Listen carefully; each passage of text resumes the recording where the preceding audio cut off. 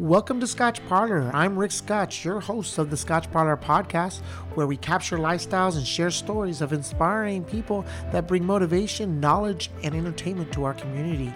Life is good. Let's get started.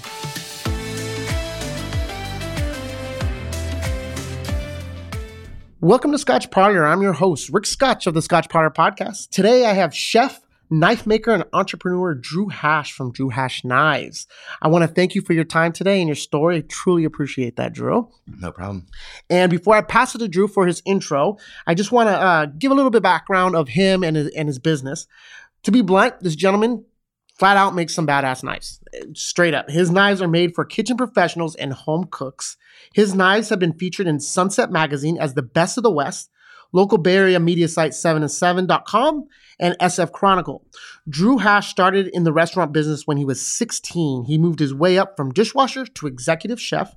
He worked at notable restaurants in California, such as Campanile in Los Angeles and Boulevard and Spruce in San Francisco. And in 2010, he officially started playing with knife making.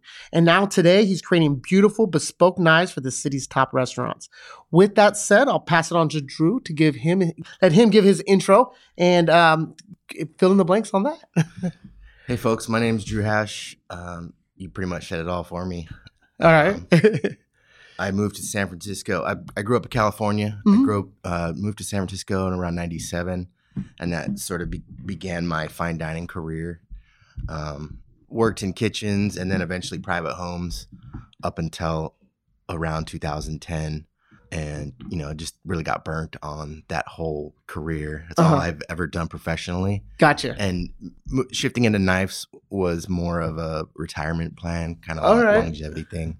So that's where I am today. I'm just constantly striving for better product. Okay. And that's what I do. Cool. So you grew up in San Francisco. You lived here all your life?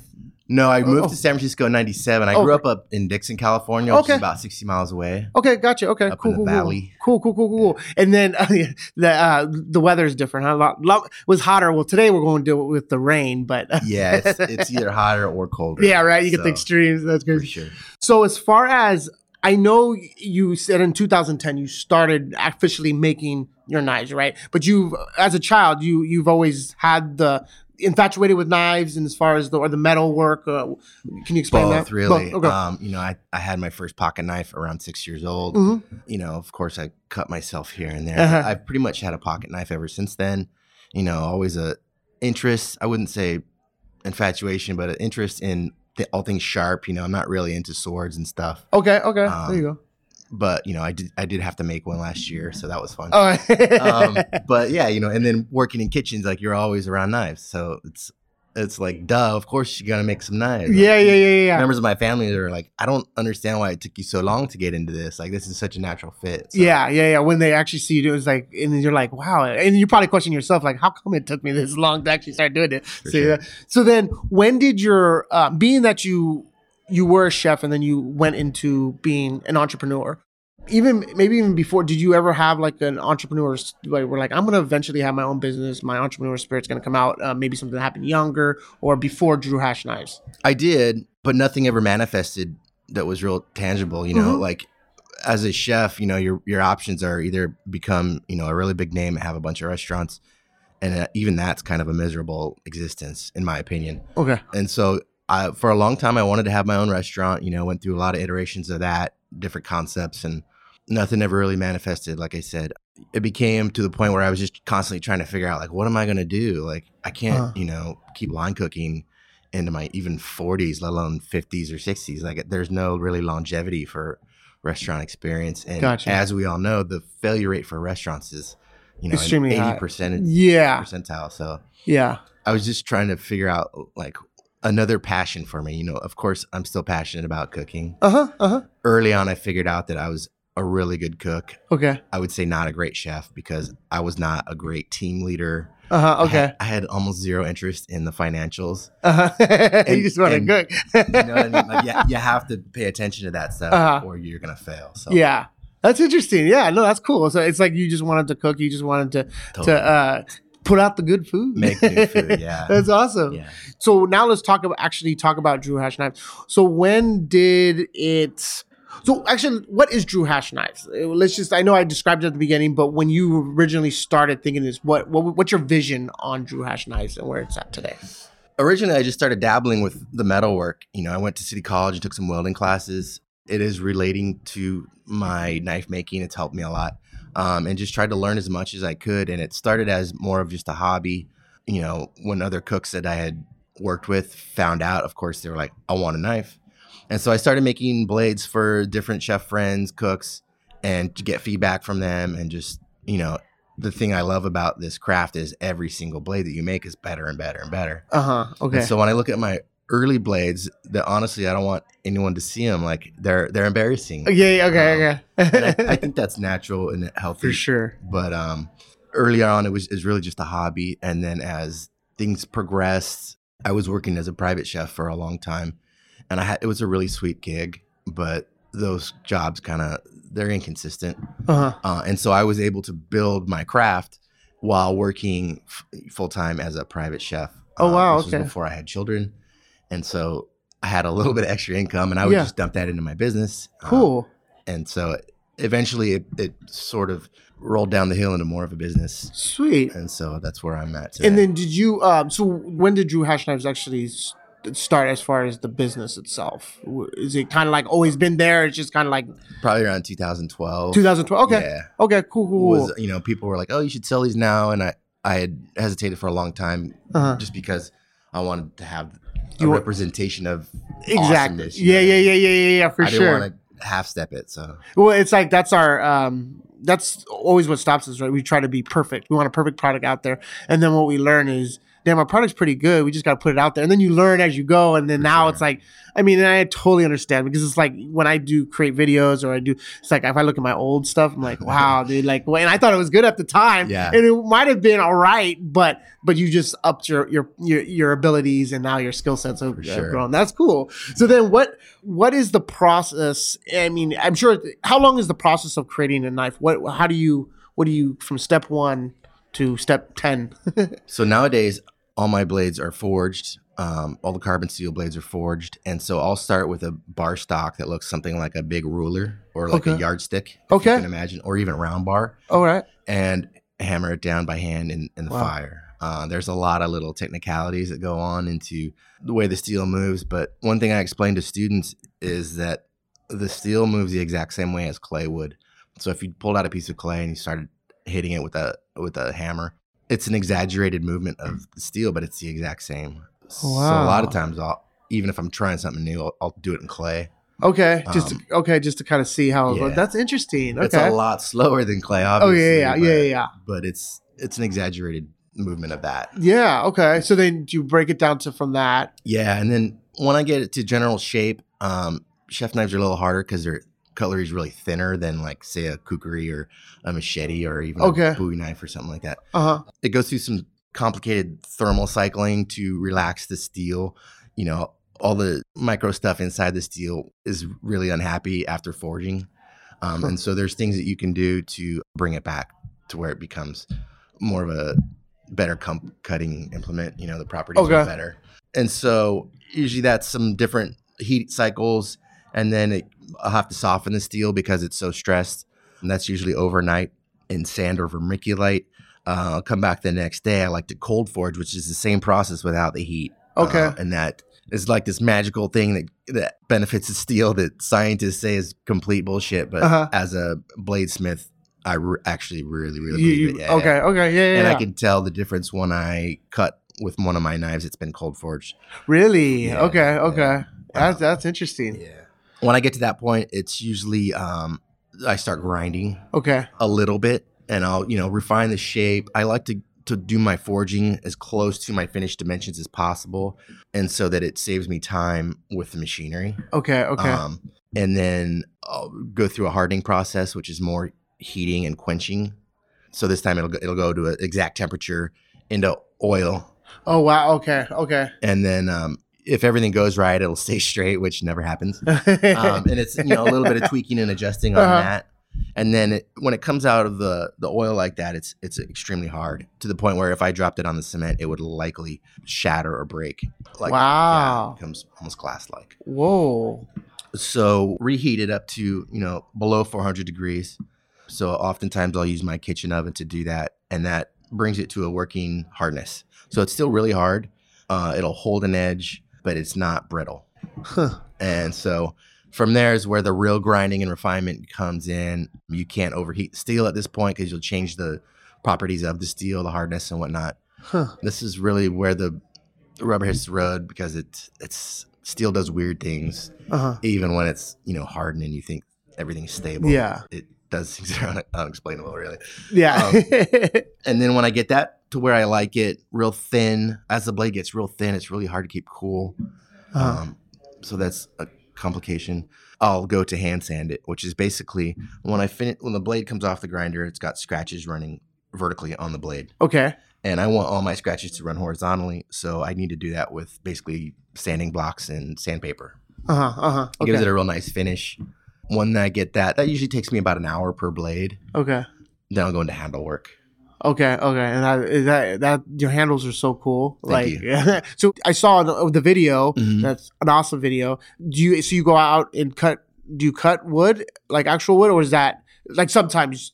I have done before. I wouldn't say that I do normally. Obviously, you really can't just go out and start. Yeah, right. You have a for that particular project. It was on my boss's property. Okay, and it was a tree that had come down in a big storm, and it was blocking a creek. Turned out to be a giant root ball of burl. Oh, and wow. So I took a chainsaw to it. We got some of that on film. And I still have tons of redwood blocks. Okay. So, I mean, I do that when I can because it's free wood. Yeah, for sure. And I like to use things that are native to California. Okay. But I'm not against using cool stuff from around the world. That's cool. That's cool. I'm not elitist about my wood. Yeah. But I do like, manzanita I'm working with now. Oak is really cool. Redwood. Buckeye, ironwood, stuff that comes from California. So how long do you think the process takes from beginning to end? I tell people anywhere between, I could do a real rustic knife in probably 2 hours, but I don't really do those. So between 4 and 24 hours. Okay. Yeah. So because of so there's not like I don't want to say a drying thing, but when you said you dropped the knife, if it dropped on the floor, it would shatter. So then like how quick does it where it's not going to shatter if you drop it? Like, for those tempering cycles, it's pretty long. So that's, it's two cycles of 2 hours each. Okay. Where it's just baking in the oven. Gotcha. Okay. It can be done faster, but I like to take my time with that. Yeah. I like to, I don't ever work on a blade from start to finish and go to the next one. Like I have different projects in the works. That makes sense. Yeah. So they're overlapping and cycling. Yeah. I can bounce around. That's cool. So let's go back to the day where, and you probably, it sounded like you were selling knives before your official Drew Hash knives, like the website and everything came out. But let's talk about the one where it wasn't necessarily a friend, just through, you were through the sun being featured in the Sunset magazine when you got your first sale. Like, you know what I mean? Like, what was your emotions when you're like, okay?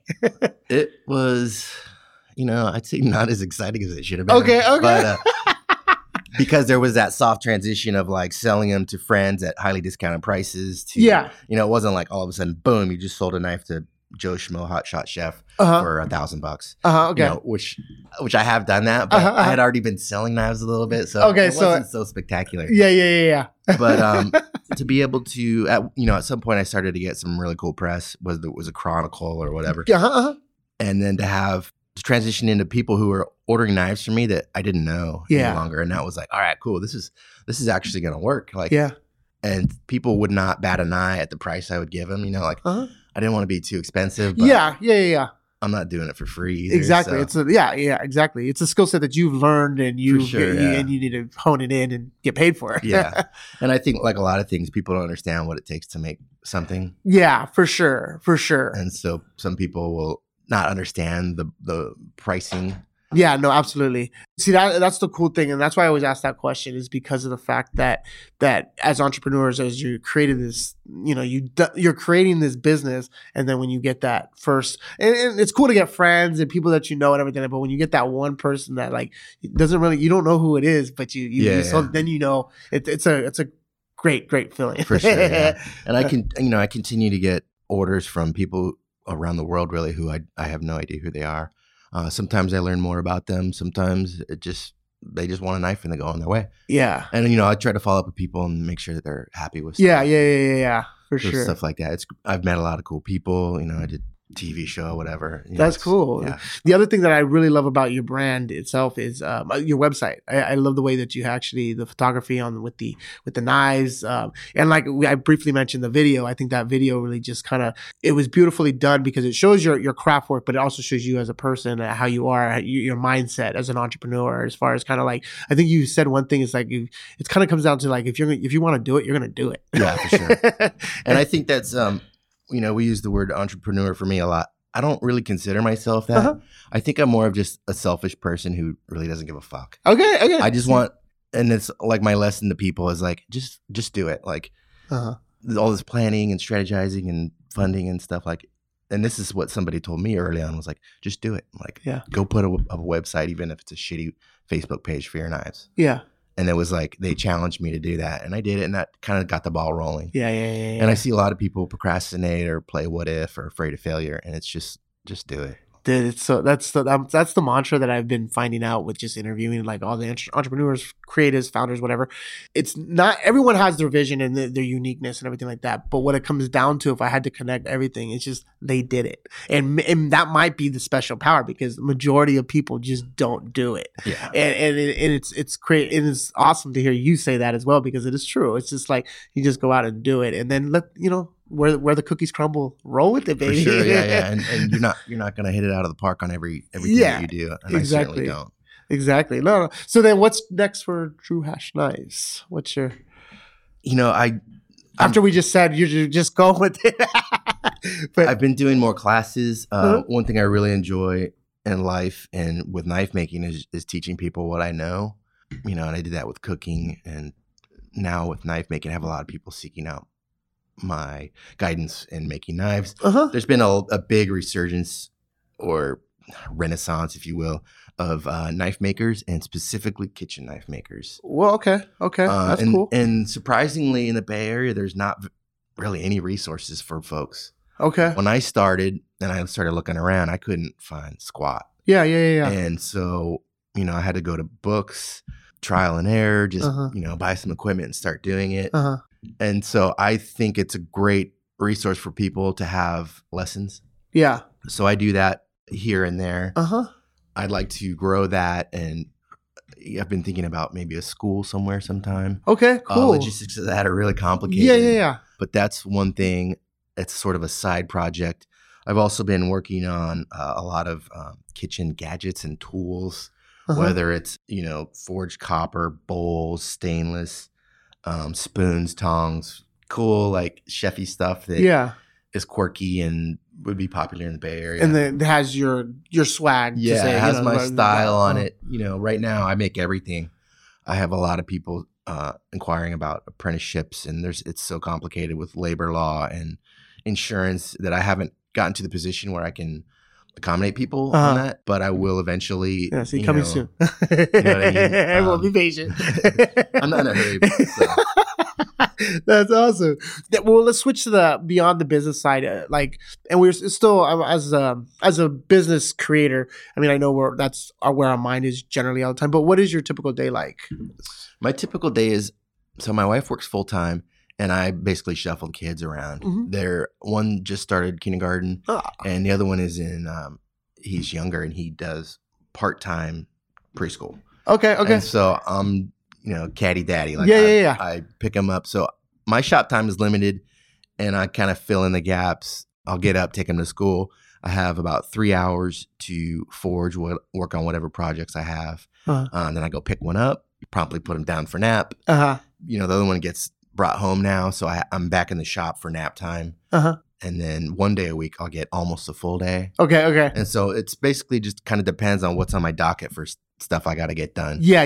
For me, I like to bounce around a lot. I got a lot of different projects going on, whether it's building machinery from my shop or just making knives, filling orders. Okay. That's cool. But that's basic day for me. Okay. At night, I'm either doing research or reading about knife making. Yeah. All right. You know what I mean? Yeah. Just honing in on your craft. Yeah. When you can. That's awesome. I see it as a battle, even though it's really not. It's more, a competition. I like to look at it as a battle, and I think that helps me That's cool. accelerate. That's a good mindset. Being that competition? Is it like, are you saying like a battle in essence, or not? It's not a competition. Like you're separating those as far as that, or I think it's more of a harmless competition, but I like to take the approach that it's a life or death battle, and that even if maybe another brand or another company as my enemy, even though they're truly not. No, yeah. You know what I mean? So it's like I want to make sure that I'm up early hustling because my enemy's preparing for battle also. Yeah. And that kind of like, if you're up 5 minutes early, boy, you know you're what I winning mean? that Like, battle. yeah, You know what I mean? Like I believe in that saying That's that cool. if you win the morning, you can win the day. So whether it's just working out or getting in the shop or or sending that one little email in the morning. Yeah. Like, that's just awesome. cross it off the to-do list. Exactly. It's satisfying. Get that momentum going. No, that's awesome. So, as a business owner, what has been your biggest learning experience that you didn't expect? I don't know if it's just one thing or it's a lot of small things. I've learned that for me, if I'm not so concerned about making a lot of money or getting rich, it has a weird tendency to just kind of work itself out. And I'm not saying that I'm making a lot of money doing what I'm doing now, but I haven't focused on mass production or sourcing stuff out or manufacturing it overseas. And I totally could do that and probably make more money, but it would not be satisfactory to me. Okay. Even on small scale, like having things water jet cut, I did initially, and it just drove me crazy because it was like repeating the process. And so that's one thing that I've learned is to not focus so much on trying to be rich or making a bunch of money. That's cool. Another thing is relationships with people, both positive and negative. A lot of people will seek me out for, either like they'll want something from me, basically what it comes down to. And if initially, like I like to help people and I'm a real generous person, but after a while they would take something from me without offering anything back. And in some cases I'm fine with that. But I've learned that people will take as much as you will give them. You know what I mean? And I got to be conscious of that. And so some things that if I can really get behind, I'm totally fine with it. With that, what are 2 strengths that you see in yourself that has kept you going on the successful path that you're going? 2 strengths. I think one is that I really focus on what it is I'm interested in, which would also point out my weakness is if I'm not interested in it, I really don't give a rat's ass about it. Yeah. Whether that's cooking or knife making, I can really focus on that. And so I think that's a strength in that I'm able to dump so much energy and focus on things.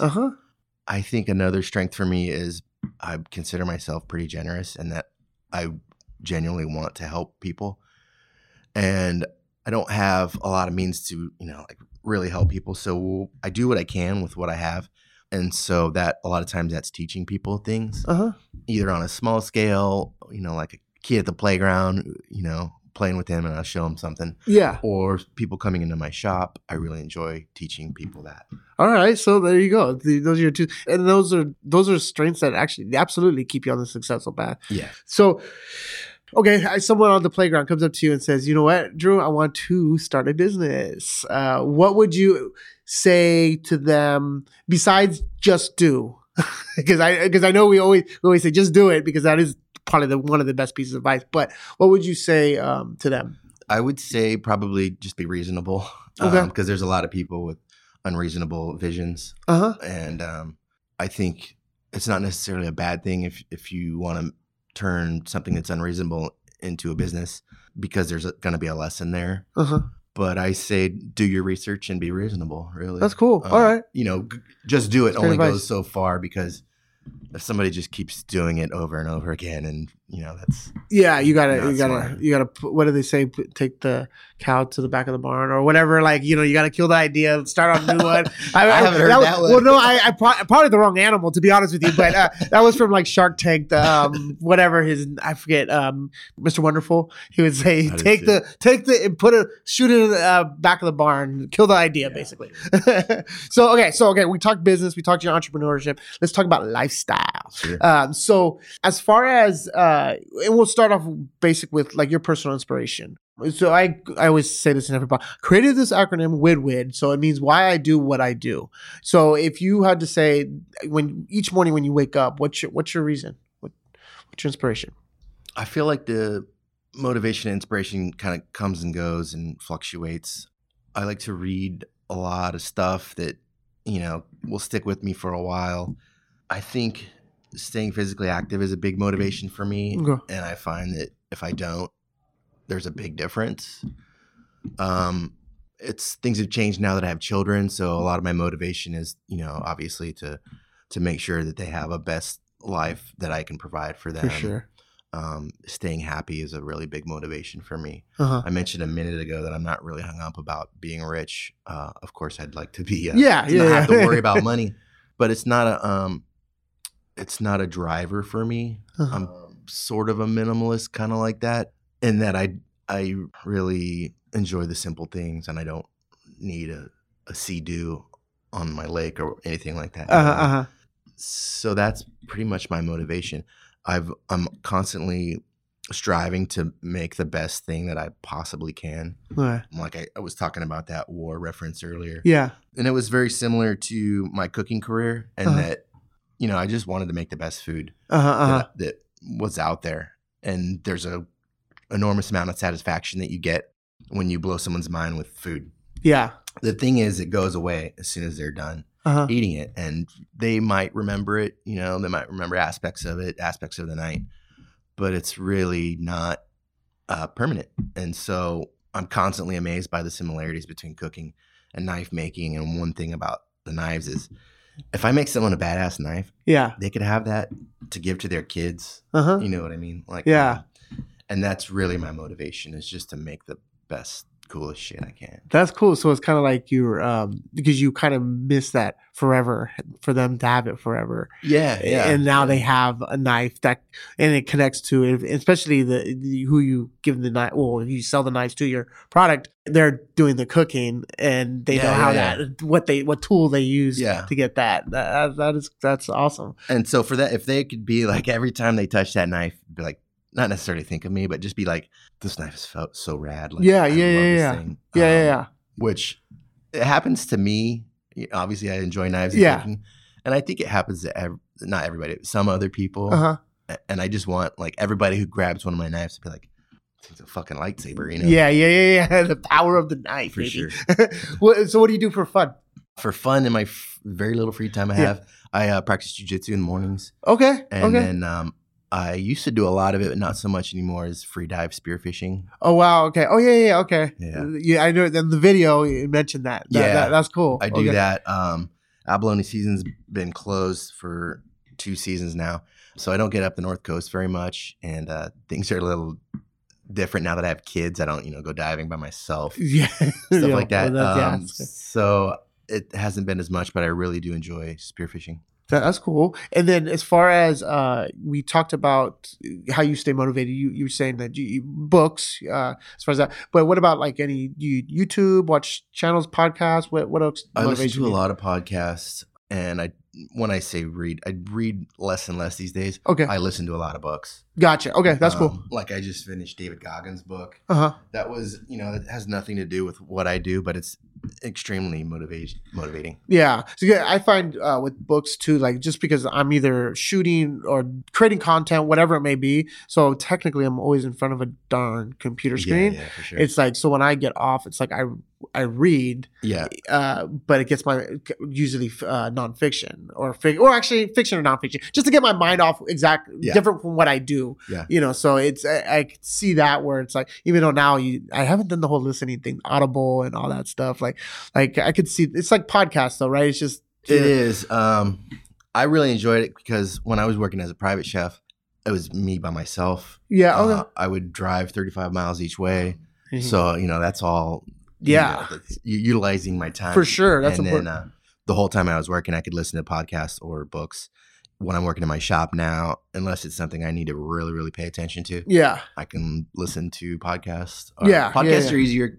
A lot of times, books, like you have to back up because you missed something. That's cool. Then, as far as being that you were in the restaurant business, this is any restaurants your favorite restaurants around San Francisco? This is my least favorite question. I know, right? You probably get that as a chef. Do you like that? I'm a little bit out of the loop as far as what's new and hip. And a lot of times I find myself disappointed when I go out to eat. I really like to go like cheaper ethnic foods, or something I wouldn't cook at home. Okay. Or super high end fine dining. Okay. Those are like the times that no middle. Because the middle ground is like, man, I could have made this at home for a lot less money. Yeah. Well, there you go. I mean, as far as what is beyond, let's talk about you as what you like to cook out. What's your favorite type of cuisine that you dig? I wouldn't say I have a favorite. I really do like the seasonality thing. I go to farmer's market every week, so I like to cook. I've been all over the world traveling, studying foods. Sweet. And I really dig Asian foods, sort of pan-Asian, like all different Asian foods. I do most of the cooking at home, and we eat very healthy. So that's what I do. I also cook for the kids, which I would say not so healthy. Yeah. But yeah, that's all right. What about alcohol? Do you enjoy a cocktail?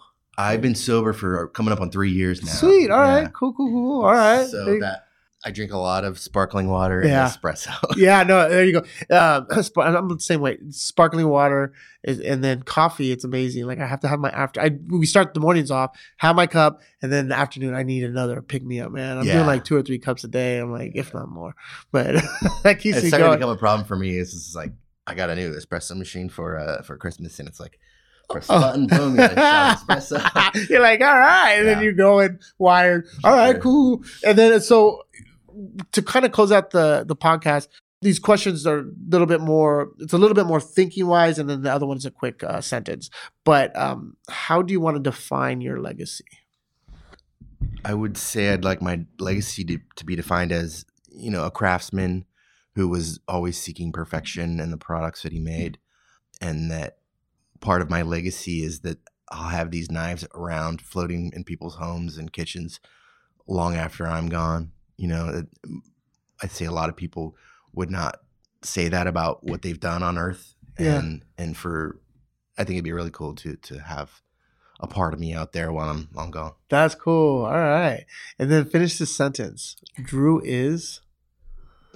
was a perpetual student, also a great teacher. I really enjoy showing people what I know. Perfect. All right. So how does someone get a hold of you if they want to actually do it, order a knife, or custom knife? What would be the best way? Best way is through my website. There's a form. My email's on there. That's the best way. Okay. You can fill out the form, send it to me. I'll get back to you. I'm also on Instagram at Drew Hash Knives. Facebook a little bit. I'm phasing that out. But a lot of people I spend a good amount of time on Instagram. Yeah, for sure. And then you want to give the website name? I mean, it's exactly your DrewHashKnives.com. Cool. And then, it's social media. Definitely follow his social media, Instagram in particular. He puts all his cool knives up there, and those are like fresh knives or yeah, it's a lot of just shop shots. Stuff that I'm working on. A lot of unfinished stuff. I'm not cranking out a bunch of knives right now. So when I do finish them, I'll put on a sort of iPhone pretty shot of them. Yeah, right.